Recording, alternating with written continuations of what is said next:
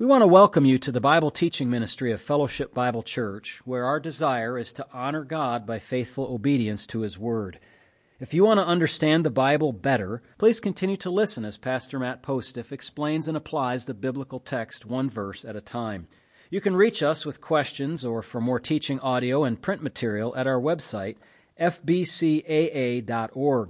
You can also watch our services live at fbcaa.org/live. We want to thank you for listening and pray that you will be edified. Join us now as Pastor Postiff opens God's Word. All right, thank you for coming in this morning to Fellowship Bible Church. We want to welcome you to find a seat there. We're glad that to report that the Languages had their little one yesterday, so that's a blessing. I want to just thank the Lord for that and for your attention in the upcoming moments as we read Scripture and then also as we proclaim the truth from Genesis. We're first going to turn our Bibles to the book, the Song of Solomon. It's after Ecclesiastes, which we've already read, and turn to the Song of Solomon, chapter 1. The short book. Obviously, you can imagine why I've changed the ordering of the service a little bit, so we have the reading at this time. Although this chapter is not that big of a deal, but just be aware that presently my plan is to read through the book, and I think it will do us profit, just like the rest of Scriptures do profit. Couple of things about it. This book has been mistreated very gravely in the history of interpretation because it has been allegorized to not mean what it means. And so we want to read it as it stands. Now, it's difficult to do that as it stands because there's a movement, a flow to this book, and it seems to be the flow is something like this. You have Solomon, who has met a young woman, and we'll kind of jump into the middle of the courtship, but there's kind of a flow of the courtship, a little bit up and a little bit down. You all who've been through that have experienced that. And then there is, in the later chapters, the actual marriage and consummation of the marriage, and then there's some follow-on to that up through chapter 8. This is not a book about the love of Jesus for His church. Okay, this is the book that extols the virtues and the blessings of marital love, and that is important for us as a church to uphold and to make sure that we present and that you are diligent to protect in your marriage relationships. This is also the last book that we have not read together since 2008 when we began reading the Scriptures. This is the last one. After this, we will have read through the entire Scriptures together since that time. It's taken us a long time. And after this, I may choose some random places to read, but I plan, in the big picture, to start over again. Because not all of you were here back in 2008 when we began or have been in all the services, so that's right. But we want to make sure that we do that together. Song of Solomon, the first chapter. This is the Song of Songs, it says, which is Solomon's. Now, when he says the Song of Songs, what he's saying is this is like the ultimate song. This is the best of songs. And Solomon would have some basis to compare because he wrote quite a few Proverbs, didn't he? And other things like that. So, the Song of Songs. Verse number 2. Let him kiss me with the kisses of his mouth, for your love is better than wine, because of the fragrance of your good ointments. Your name is ointment poured forth. Therefore the virgins love you. Draw me away. We will run after you. The headings in your Bible may be helpful here, although some of them may be incorrect. It's another difficulty with interpreting the book is that you have this movement and different speakers and things, and there are one or two passages which appear to interpreters to be dreams. and you have a young woman dreaming of her upcoming wedding with her husband, and you can certainly imagine how that would be the case. It says, the king has brought me into his chambers. We will be glad and rejoice in you. We will remember your love more than wine. Rightly do they love you. I am dark, but lovely. O daughters of Jerusalem, like the tents of Kedar, like the curtains of Solomon, do not look upon me because I am dark, because the sun has tanned me. My mother's sons were angry with me. They made me the keeper of the vineyards, but my own vineyard I have not kept. Tell me, O you whom I love, where you feed your flock, where you make it rest at noon. For why should I be as one who veils herself by the flocks of your companions? If you do not know, O fairest among women, here's the husband now, future husband now speaking, follow in the footsteps of the flock, and feed your little goats beside the shepherd's tents. I have compared you, my love, to my filly among Pharaoh's chariots. Your cheeks are lovely with ornaments, your neck with chains of gold. And then it seems that other speakers here, daughters of Jerusalem, we will make you ornaments of gold with studs of silver. And then the woman herself. While the king is at his table, my spikenard sends forth its fragrance. A bundle of myrrh is my beloved to me, that lies all night between my breasts. My beloved is to me a cluster of henna blooms in the vineyards of En-Gedi. And then the beloved. Behold, you are fair, my love. Behold, you are fair. You have dove's eyes. Imagine, these are the words of lovers to one another. And then the Shulamite again. Behold, you are handsome, my beloved. Yes, pleasant. Also our bed is green. The beams of our houses are cedar, and our rafters of fir. And we'll stop there with chapter 2 for the next time we have an opportunity to read. With that set aside, and we trust with God's blessing, we turn our attention to the book of Genesis. If you would turn there to chapters 13 and 14. The lesson that we're going to learn today with Genesis 13 and 14 has to do with the character of a man that we've introduced before, and his name is Abram. And there are a number of things that are brought out here about him by use of a narrative, or by means rather of a narrative that talks about his moving about in the promised land and a very deep trial that he experienced with his nephew, Lot. And so we've seen the initial Abrahamic covenant, and we're going to actually see an application of that covenant, actually a twofold application of it, as we come into chapters 13 and 14. In chapter 13, much of the chapter deals with the separation between Abram and Lot in terms of their physical location where they were living. And so let me read a bit of this to kind of lay the groundwork for us. It's in chapter 13, verse number 1. It says, Then Abram went up from Egypt, he and his wife and all that he had, and Lot with him, to the south. Now, I don't know if that confuses you at all, but he went up from Egypt to the south, up perhaps in elevation and up in terms of northerly direction, northeasterly direction, to the southern part of what we know as the nation of Israel. And then it says, Abraham was very rich in livestock and silver and in gold, and he went on his journey from the south.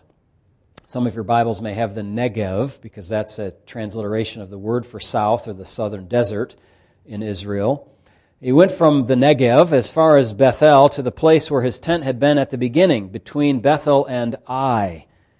I've learned to pronounce that as I, instead of some have pronounced it Ai, but it is what we call a diphthong in English, two vowels together making one sound, like in the word aisle, A-I-S-L-E. So that's a good way to pronounce it, I. To the place of the altar which he had made there at first. And there Abram called on the name of the Lord. Lot also, who went with Abram, had flocks and herds and tents. Now the land was not able to support them, that they might dwell together, for their possessions were so great that they could not dwell together. Follow along, please, as I read, looking at your Bible in verse number 7. And there was strife between the herdsmen of Abram's livestock and the herdsmen of Lot's livestock. And then parenthetically, really this is how it should kind of be set off, the Canaanites and the Perizzites then dwelt in the land. So they had a kind of complication of other nation states living there. So Abram said to Lot, "Please let there be no strife between you and me, and between my herdsmen and your herdsmen, for we are brethren. Is not the whole land before you?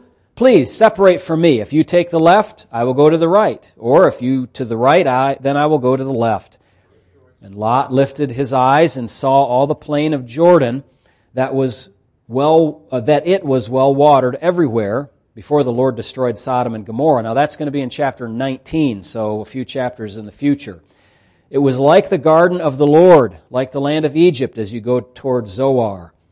Then Lot chose for himself all the plain of Jordan, and Lot journeyed east, and they separated from each other. Abram dwelt in the land of Canaan, so now we shift to Abram now. "And Lot dwelt in the cities of the plain and pitched his tent even as far as Sodom. But the men of Sodom were exceedingly wicked and sinful against the Lord. And the Lord said to Abram after Lot had separated from him, 'Lift up your eyes now and look from the place where you are, northward, southward, eastward, and westward. For all the land which you see I give to you and to your descendants,'" notice this word, "forever. "And I will make your descendants as the dust of the earth, so that if a man could number the dust of the earth, then your descendants could also be numbered. Arise, walk in the land through its length and its width, for I give it to you." Then Abram moved his tent and went and dwelt by the terebinth trees of Mamre, which are in Hebron, and built an altar there to the Lord. So we'll just pause there for a second.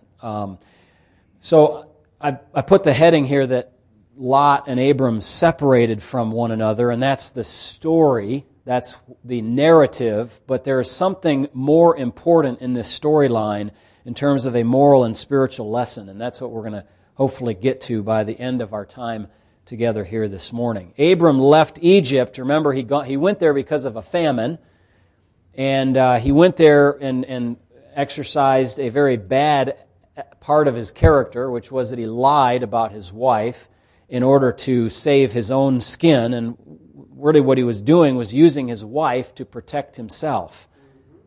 Now, whatever happened to women and children, like protect the women and children first, instead of throwing her out there to the wolves, as it were. What an embarrassment that whole situation was. But God records embarrassments. You and I have had embarrassments, haven't we? A few. More than a few, and that's okay. God is good, and He forgives, and He will let us, come back from that embarrassment and not, be totally trash for the rest of our lives or whatever we want to think when we're in our despondent mode of thinking. Grateful to God for that I am, that He has permitted us to come back from those situations, and those things don't mark us for our whole lives. We'll see what Abram did now after this. So after all that was done, the no faith incident, I call it, Abram was not exercising faith there. After all that was done, he came up through the southern end of Canaan, I call it, modern-day Israel, to where he started and had constructed an altar to worship God. Look in chapter 12, verse 8, just for a moment. Actually, 12:7. It says, "The Lord appeared to Abram and said, 'To your descendants I will give you this land.' And there he built an altar to the Lord who had appeared to him." And then it says he moved, this was the terebinth trees of Morah, by the way, and then he moved from the mountain to the mountains east of Bethel, and he pitched his tent with Bethel on the west, Ai on the east, and there he built an altar to the Lord and called on the name of the Lord. So there are two altars. And then it mentions that altar again, that one that we just looked at in chapter 13. And then he's built yet another altar in this chapter. Okay, so that's 3. But in any case, he comes to the northeast direction from Egypt, where Bethel and Ai are located, somewhat north of modern-day Jerusalem. And if you're familiar with how the West Bank looks today, you're probably maybe kind of like me and like a little fuzzy on the geography of that, because you kind of focus on geography in terms of kind of how it should be with a one-state solution. But the West Bank. In the West Bank, there's a city called Ramallah, and north of modern-day Jerusalem, and that would be nearby to where Abram went at this particular time. So the Bible says then after that he was very wealthy. In verse number 2 of chapter 13, he had a lot of money, he had a lot of livestock, and he had a lot of servants, a lot of household servants and people around the larger household and family. Lot also was wealthy, and so the land around them simply could not support their continued existence nearby to each other, so they had to put some distance between themselves. Wealth in those days was not measured just in the size of bank accounts or stocks and bonds, but in livestock and people. And so, as we'll find out, with Abram having a household of over 300 souls, and actually probably, those are the men that he armed in that incident, there could have likely been 1,000 people under his rule, as it were, in his large household. I haven't really thought about it that way before, but that's indeed a possibility. And so you have a lot of people, you have a lot of livestock, and you need grazing ground for that. If you've ever been involved in operation with livestock, you can't just, put them in an apartment. They need space. City living is not for them. So they have to be out and about and need some grazing and water and all that sort of thing. So the two herdsmen, groups of herdsmen, began to conflict with one another and have quarrels because, we want this water, we want this grazing land, we want to transport, between here and there and everything else, and it just got to be too complicated. And so the incident that has occurred here with this conflict because of the blessing that God poured out upon them, isn't that interesting, that blessing caused conflict? You got too much stuff, so you either got to move or get rid of stuff or something like that. This incident highlights the different characters of Abram and Lot. And again, in my notes, I've kind of switched back and forth between Abraham and Abram, although I technically shouldn't do that. But first of all, Abram says to Lot basically two things. He says, first, we don't want to continue to have conflict. And secondly, he says, you take your choice of acreage. You take your land, whatever you want. And what I want to emphasize in today's message is something about the improved character of Abram after his no-faith incident. And say that Abram generally had a very good character. And it was marked by a number of things. First of all, Abram was a man of peace. He didn't want conflict. He wanted to avoid unnecessary conflict. It was not appropriate for their workers to be striving with one another because they were brothers. Brothers once removed, if you will, uncle and nephew. But still, that's how they thought of themselves. They were brothers like that, regardless of the generational gap. They didn't have any beef with each other. They shouldn't have any conflict. Their servants should not have any conflict either. And so they have to apply some solution to this to avoid the conflict. Abram is not a fighter.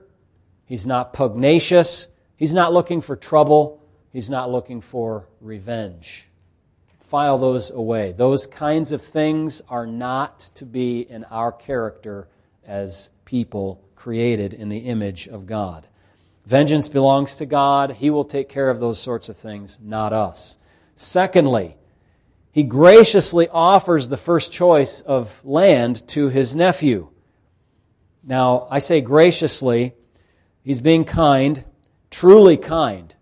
He's not just saying that just to have the appearance of kindness. But if you think about it, Lot should have said, "No, uncle, you're the older, you're the elder, you have the gray hairs, you take what you think is best for the both of us, and then I will take the rest. I am not in first place here, you are." Abram was due the first dibs, but he willingly offered the first choice to the younger man. "Whatever you pick," Abram said, "I will move in the other direction to put the needed space between us." And so Abram's character is not only a character of peace, but one of selfless service to another person who didn't deserve it. Now, on the other side, of the coin. We have Lot's character. Now you look at Lot, he used his eyeballs, and he looked and he saw, okay, it's a little brown over there and it's a green over here. And I've got, I like green because I've got these animals, so I'm going to take that. And so you'd say, well, he made a wise business decision by selecting the green plain of the Jordan River to the east of where they were. But one problem is he made that at the expense of his uncle. Wise business decision made at the expense of another person is not pleasing to God. But another problem is that it put him on a trajectory towards a very wicked place. The Bible is very clear. Now, you might not initially connect those two things together, but you've got to read these verses as a package. And the Bible is telling us he chose this place, and he pitched his tent even as far as Sodom. And next verse, but the men there were exceedingly wicked and sinful against the Lord. So, bad deal here in Lot's life. So, he selfishly makes this choice at the expense of his uncle and all of his people. He moves towards Sodom, where the people were exceedingly wicked. You know, these were not run-of-the-mill sinners. Everybody is that, minimally. You know, people that don't love God, that think only about themselves. Even when they do good works, they're really thinking about how that helps them to feel. And maybe, you know, how it helps the others. Well, because they're people made in the image of God. Everybody can do good things because God is good. And He's built something of that into us. But everybody can also do and also does evil things and for evil motivations. But in any case, these were not run-of-the-mill sinners. These were wicked, very exceedingly wicked people. The third problem with his choice is that he became entangled in a war between city-states that will bring us to in chapter 14, the news that he's kidnapped, held hostage, taken away from his place, and he becomes thus collateral damage in that warfare. It's kind of like, you know, today, or maybe last January, moving your tent into Ukraine. Maybe not the wisest idea, knowing what's coming to that nation. He could have avoided it and not become involved with them. Of course, not all catastrophe or collateral damage is avoidable, but it is certainly was in this case. Now, I have said before that I cannot fault Lot for living in Sodom. Now, I'm getting ahead of the text here, but it says he moves his tent toward that direction. We find out later on that he's actually in the city. And I've said before, I don't fault him just for living there in that place. Just living there doesn't mean that he condoned all that went on there. Lot's righteous soul. Now I'm going to modify that statement, okay? I'm going to expand on it and improve what I have said to you before. But here's how I'm going to do it. First of all, I'm still not down on Lot in this aspect, that he was there in the city. Lot's righteous soul was vexed every day. Prove that, you say. Okay, I shall. 2 Peter.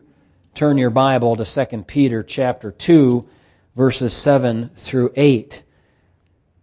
God knows how to deliver the righteous from evil things, it says, because He delivered righteous Lot, who was oppressed by the filthy conduct of the wicked. For that righteous man, that's what the Bible says. That's not what we might say just by looking at Genesis 13 and 14, but that's what the Scripture says in its inspired, known, knowledgeable commentary on the situation. That righteous man dwelling among them tormented his righteous soul from day to day by seeing and hearing their lawless deeds. So he existed in a state of almost seemingly daily, never-ending torment about the wickedness that he saw there. And I've often told you folks and myself, we too live in a place where our souls are tormented daily by the things that we read and experience, see on the news, hear from the voting booth, and all of that. Just because we live in the United States where immorality runs rampant, or we live in Ann Arbor where God is not acknowledged, that doesn't mean we are sinful just for being here. But I would improve my statement of blameworthiness to Lot by saying it this way. I can't fault Lot for living in Sodom if that's the only fact that I have, if I hold that in isolation from anything else. But I can fault him for moving in that direction in the first place. How he got there, why he chose that direction is part of the problem, is a real problem. Given that he had freedom to choose where to pitch his tent. Abram said, you go there, I'll go there. You go up there, I'll go down there. He had freedom. He didn't have to set his eyes toward one of the most wretched hives of villainy in that place. Okay? We know he was moving in a dangerous direction. Now, and listen, he wasn't, as far as we can tell, in fact, we can tell this very well, he wasn't moving there to be a pastor or missionary. Okay? I mean, it's possible, and it has happened, that people have chosen to move to sin cities to be a pastor or a missionary there. Well, because they need to be saved too. But that wasn't his intention. His intention was, I've got green land here, and I'm going to have all what I need for my burgeoning livestock business to multiply. Well, wherever we are in our lives, we ought to know that it is wrong to move in a direction toward sin. I'm not just talking about moving your physical location. I'm talking about where your mind is going, where your thoughts are moving, where your desires are aiming. You know that you are not supposed to move toward sin. Instead, you should be moving away from it so that you can keep yourself and your family safe. Lot later moved into the city of Sodom. Chapter 14, verse 12 indicates to us. And then he became, by chapter 19, one of its leaders. He sat in the gate. That's a reference to being an elder in the city. And I'd like to think that he was opposing the bad direction of the city by doing that. But it appears that he did not have any impact whatsoever. I take a little bit of a lesson from that, my friends. Our feeble efforts to reform society by using the ballot box or using the machinery of government will invariably fail. You can't beat back the culture with government because culture drives the government. Government cannot change the heart of people to become righteous, but the gospel can do that. And yet only a small number of people are truly transformed by the gospel. And if you compare the power of the gospel with the power of government, the power of the gospel is far greater. Government has far less ability and power. It will not succeed in making good people out of bad, moral out of immoral, just out of unjust. And I tell you, there's sometimes the only way to solve the problem of a person who is wicked is just to either incarcerate them or the death penalty for what they are doing. And I think some of us in the society today have been so isolated from reality that we do not realize how bad people really are. You read the Gulag Archipelago. You read any number of books of that genre that are about the atrocities that have been worked from one human to another. The systems of oppression that have been set up to harm other people and to benefit one group at the expense of another. You think about criminals. You think about people who have tortured. You think about abortionists who have torn limb from limb babies out of their mother's womb. And you begin to realize the depth of human depravity that goes on day by day by day. The government has had no power to stop that. In fact, in some cases, it is encouraged those atrocities to occur. I mean, In fact, many of those atrocities were at the hands of people through the means of government. Stalin's Russia, for example, the millions of people that were starved and killed. Tons of people being disappeared in communist countries today and never reappearing again. Abortions throughout the world topping probably 1 billion souls. People are evil. And to the extent that they're good in your immediate circle, you best get on your knees and thank God that you're not the victim of some crime, of some terrible oppression, or something like that. But government can't solve those problems. The gospel of Jesus Christ is the only power of God to salvation from sin. And by the way, we're not just talking about going to heaven when we die. Our brother who has been out in the streets in Ann Arbor evangelizing and helping us with that has reminded us, our brothers have reminded us of this. Salvation is from sin right now. You are saved not only to go to heaven and like live however you want to right now, but you're saved from sin and its grip on your soul, the darkness that it creates in your mind and your eyes. And Jesus has paid the penalty for sin and allows you to come to Him in faith, and He will wash you clean and bring you new life and give you eyes to see and loose the grip of sin on your life. In fact, break its power, its domineering power over you. So Lot couldn't solve the problems of that city, and he got into big trouble there on a number of occasions. Here's the first. But before we get there in chapter 14, I'll just mention the restatement of the promise to Abram in the end of chapter 13. And we read it. So the Lord says, look at all this place where you are. This is the land I am giving you. I will make your descendants as the dust of the earth. That's saying something, because poor old Abram didn't have any yet, did he?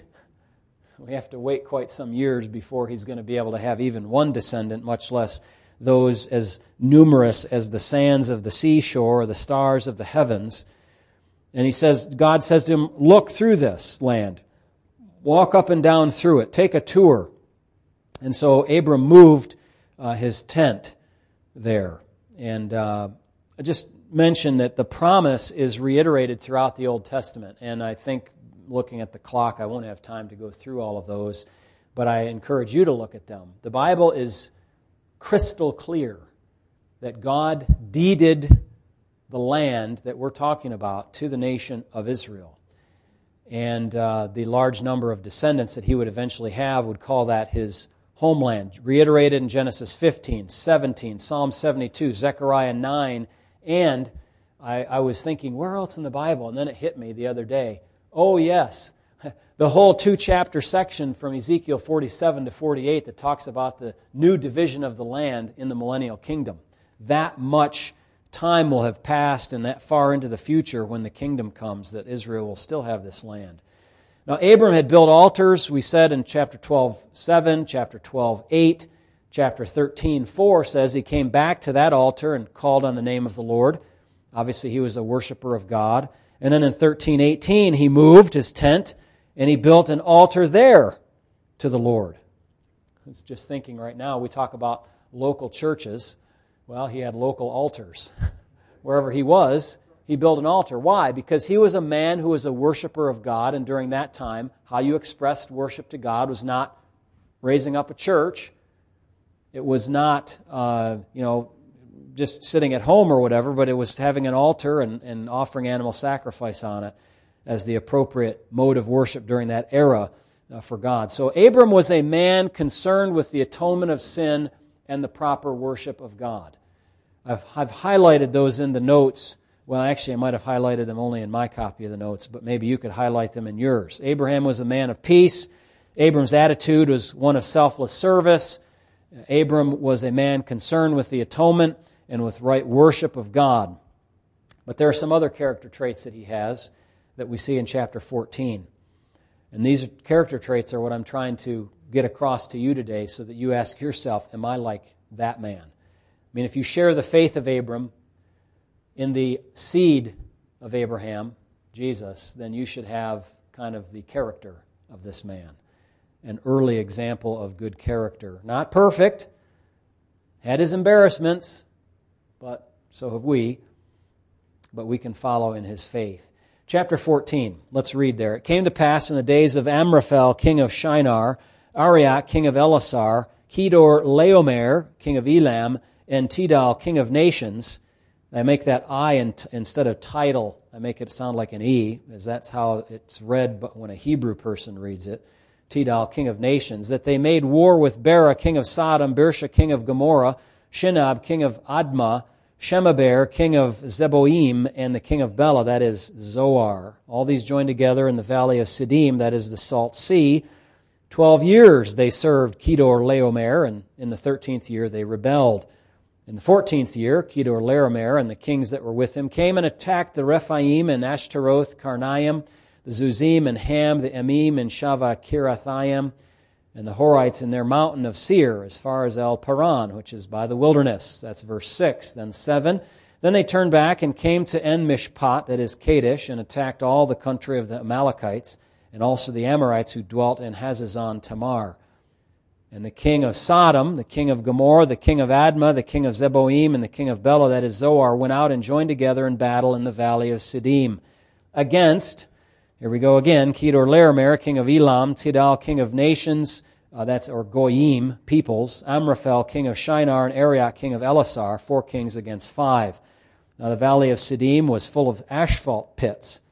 The kings of Sodom and Gomorrah fled, some fell there, and the remainder fled to the mountains. Then they took all the goods of Sodom and Gomorrah and all their provisions and went their way. They also took Lot, Abram's brother's son, who dwelt in Sodom, and his goods, and departed. Then one who had escaped came and told Abram the Hebrew, for he dwelt by the terebinth trees of Mamre the Amorite, brother of Eshcol and brother of Aner, and they were allies with Abram. These are 3 brothers here, Mamre, Eshcol, and Aner, allied to Abram. Now when Abram heard that his brother was taken captive, just pause there for a moment, you have 2 confederations of cities that were at war with one another. Cities or city-states. And I'm just going to call them the 4 kings versus the 5 because it's too complicated to say all their names. Okay, even this Kedor Laomer guy, tough names to pronounce. So the 4 kings won the battle and subjugated the 5 kings in their city-states for 12 years. So the losers paid tribute, some kind of tax, to the winners. And then that 5-king group decided to rebel against the subjugation of the 4 kings. And so the next year, the 4 kings went to battle against several other area cities, and the 5 kings joined the battle to finish throwing off the foreign power, but they did not prevail. They fled, the Bible says, according to chapter 14 and verse number 10. And the asphalt pits got kind of mixed up in that situation as well.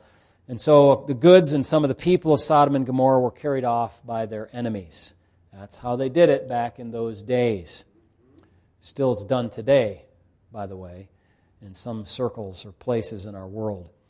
So Abram learned of this while he was in Hebron at the terebinth trees of Mamre the Amorite.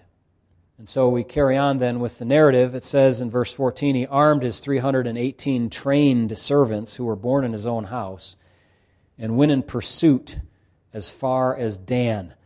So there he got his young men who were capable and the older ones that were more experienced, and they went on an adventure. He divided his forces against them by night, and he and his servants attacked them and pursued them as far as Hobah, which is north of Damascus. And he brought back all the goods, and also his brother Lot and his goods, as well as the women and the people.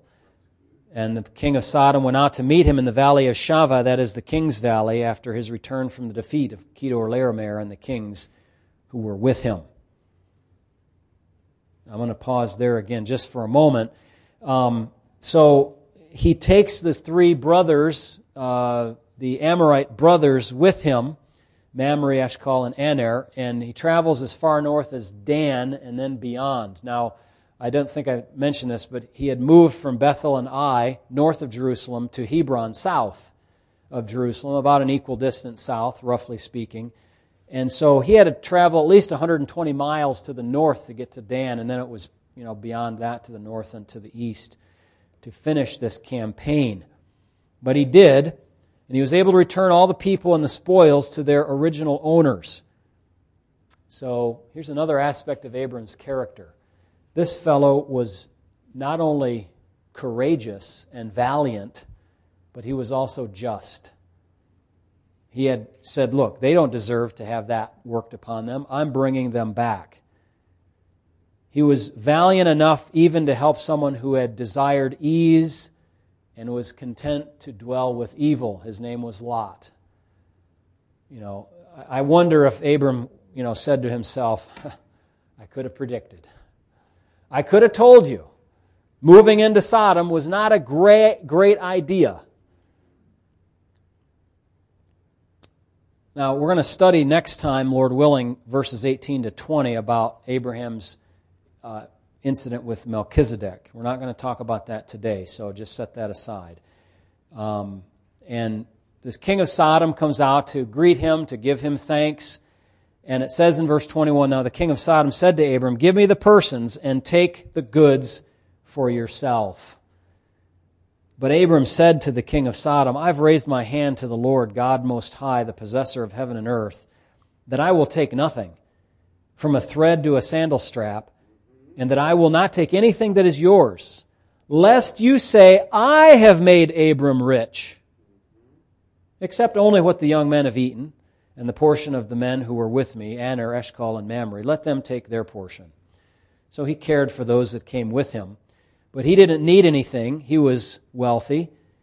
And he had some other thoughts about this as well. This king offered Abram all the spoils. But Abram basically refused the offer. Why? Well, he was a man of integrity and benevolence, I believe.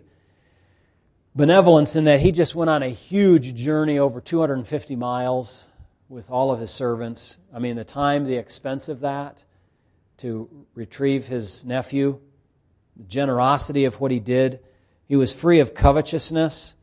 He didn't just want to do this for the money or say thank you very much. What is covetousness? It's an inordinate desire for wealth or an inordinate desire for another person's possessions.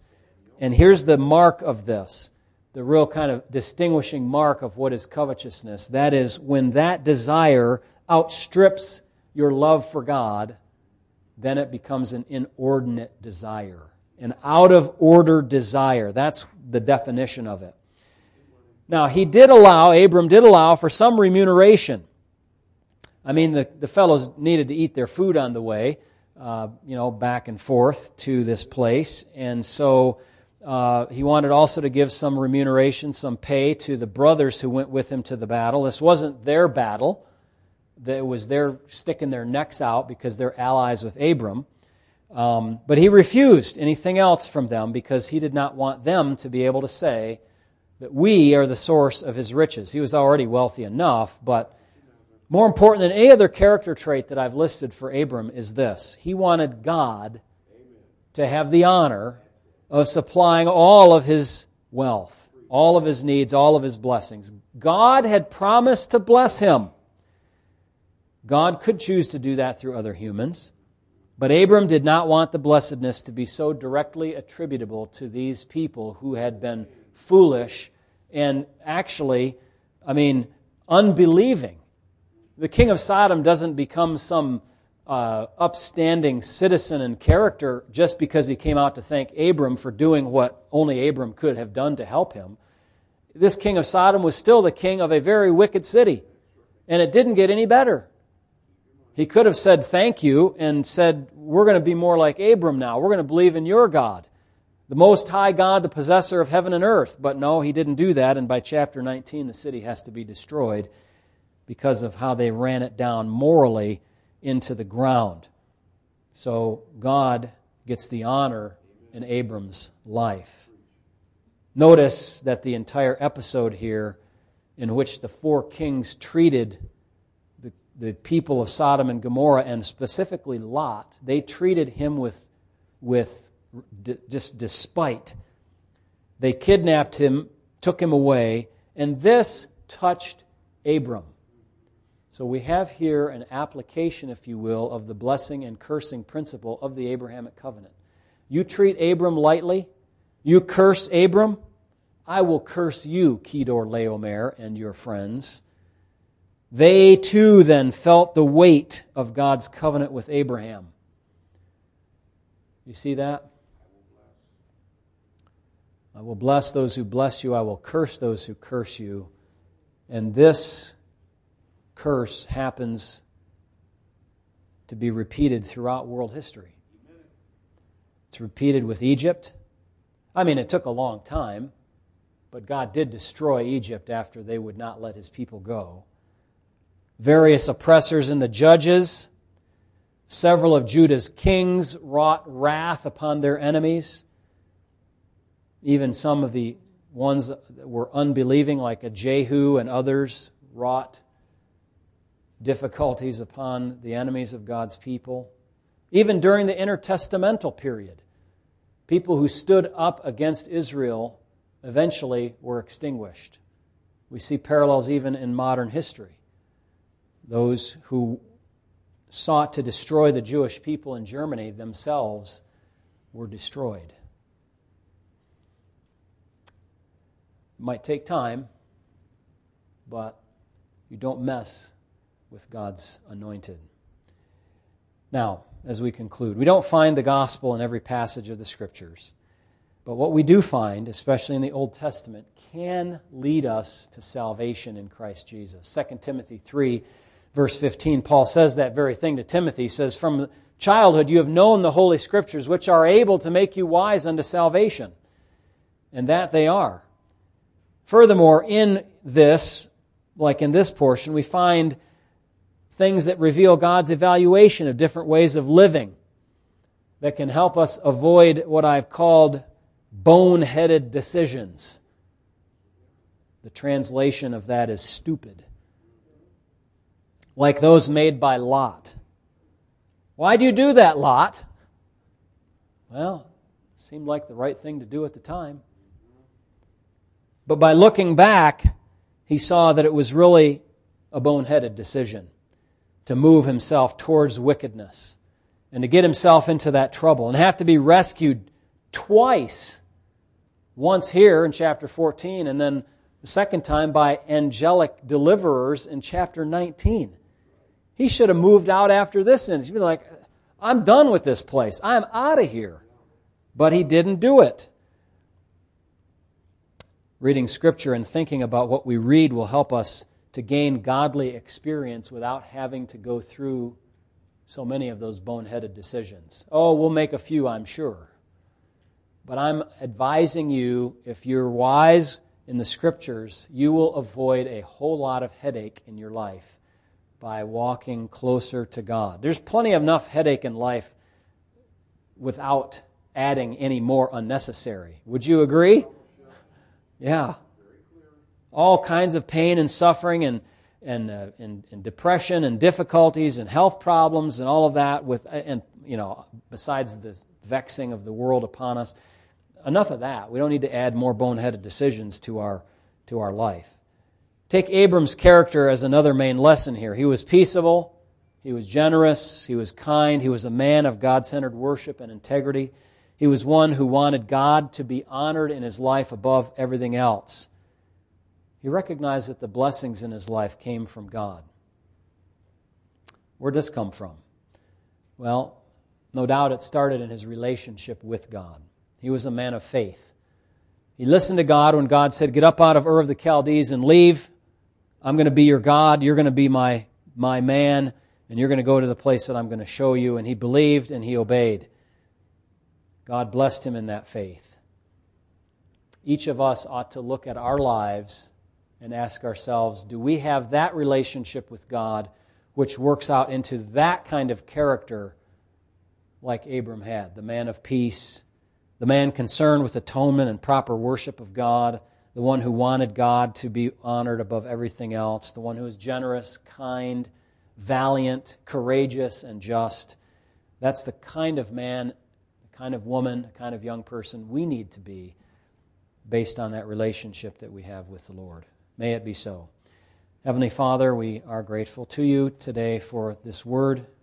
I ask that you would put it into our hearts and have the word do its work. Only the work that you can do by your Spirit. Thank you in Jesus' name. Amen.